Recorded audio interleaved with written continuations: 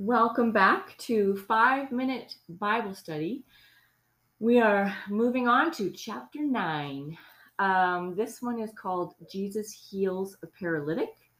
So let's take a look at that one. So 9, 1 to 7, 1 to 8. Jesus stepped into a boat, crossed over, and came to his own town. Some men brought to him a paralytic lying on a mat. When Jesus saw their faith, he said to the paralytic, "Take heart, son, your sins are forgiven." At this, some of the teachers of the law said to themselves, "This fellow is blaspheming." Knowing their thoughts, Jesus said, "Why do you entertain evil thoughts in your hearts?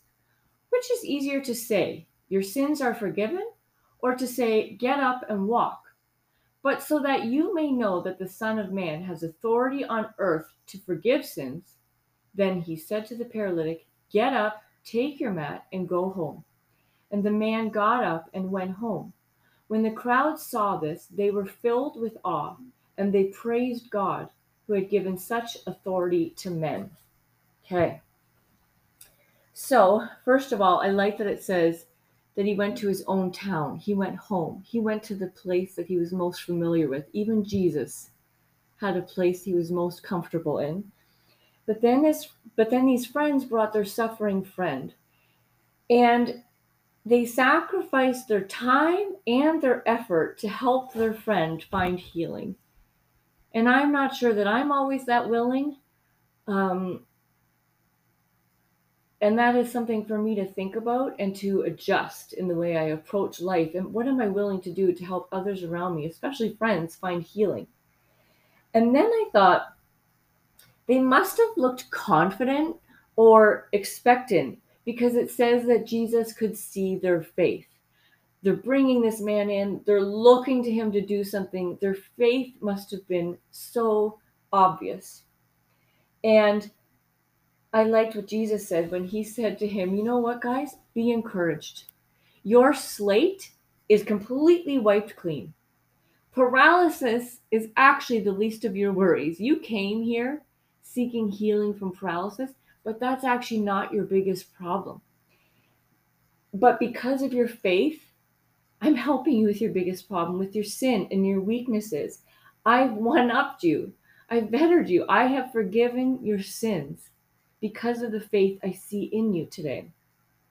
And then he calls him son, which I thought, what a beautiful term of endearment to a stranger who was probably so nervous to approach him at all, but then to be addressed with the name son. A welcoming term. Clearly, he's not rejecting him or turning him away.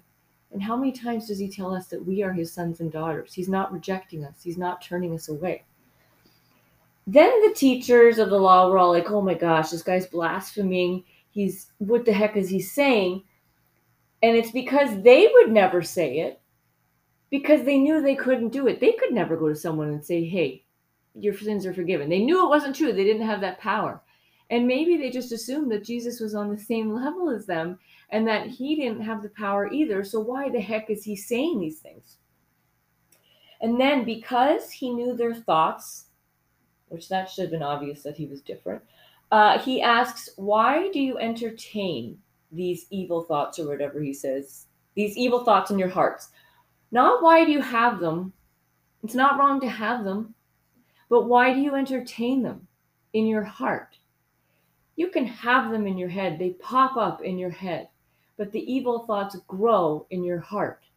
And so why are you entertaining them? Why are you transferring them from your head to your heart and giving them life? And then he asks a tricky question where he says, what's easier, telling a paralyzed man to get up and walk, or telling him his sins are forgiven? And this sounds like an absurd question because, to be honest, both sound pretty tricky. Both sound pretty impossible, especially to the teachers. They must have gone, "Well, I can't do either one." But Jesus says, "Just so you know that I wasn't bluffing on the forgiveness." And then he turns to the man and says, "Get up, walk, show them that you're not paralyzed anymore. Show them that your life has legs.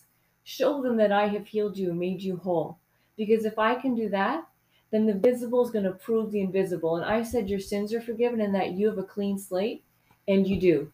but I can't show that. So I'm going to show your healed legs to represent your healed heart. And I loved that this man got up and walked around. I could not imagine what his face or reaction must have been. And did Jesus smile when he saw his excitement? And what was everybody else's reaction? It says that they were led to praise, they were in awe. This miracle pushed people towards God, which is what is the goal of every action in life, is to direct people towards God. And so that's what I got out of today. I need to definitely grow in my faith. But I love that Jesus, just his personality, and that he put them in his place, not in a rude way, just in an obvious way. Show them you can walk to prove what I said was true. We will move on tomorrow, but subscribe because that would be awesome.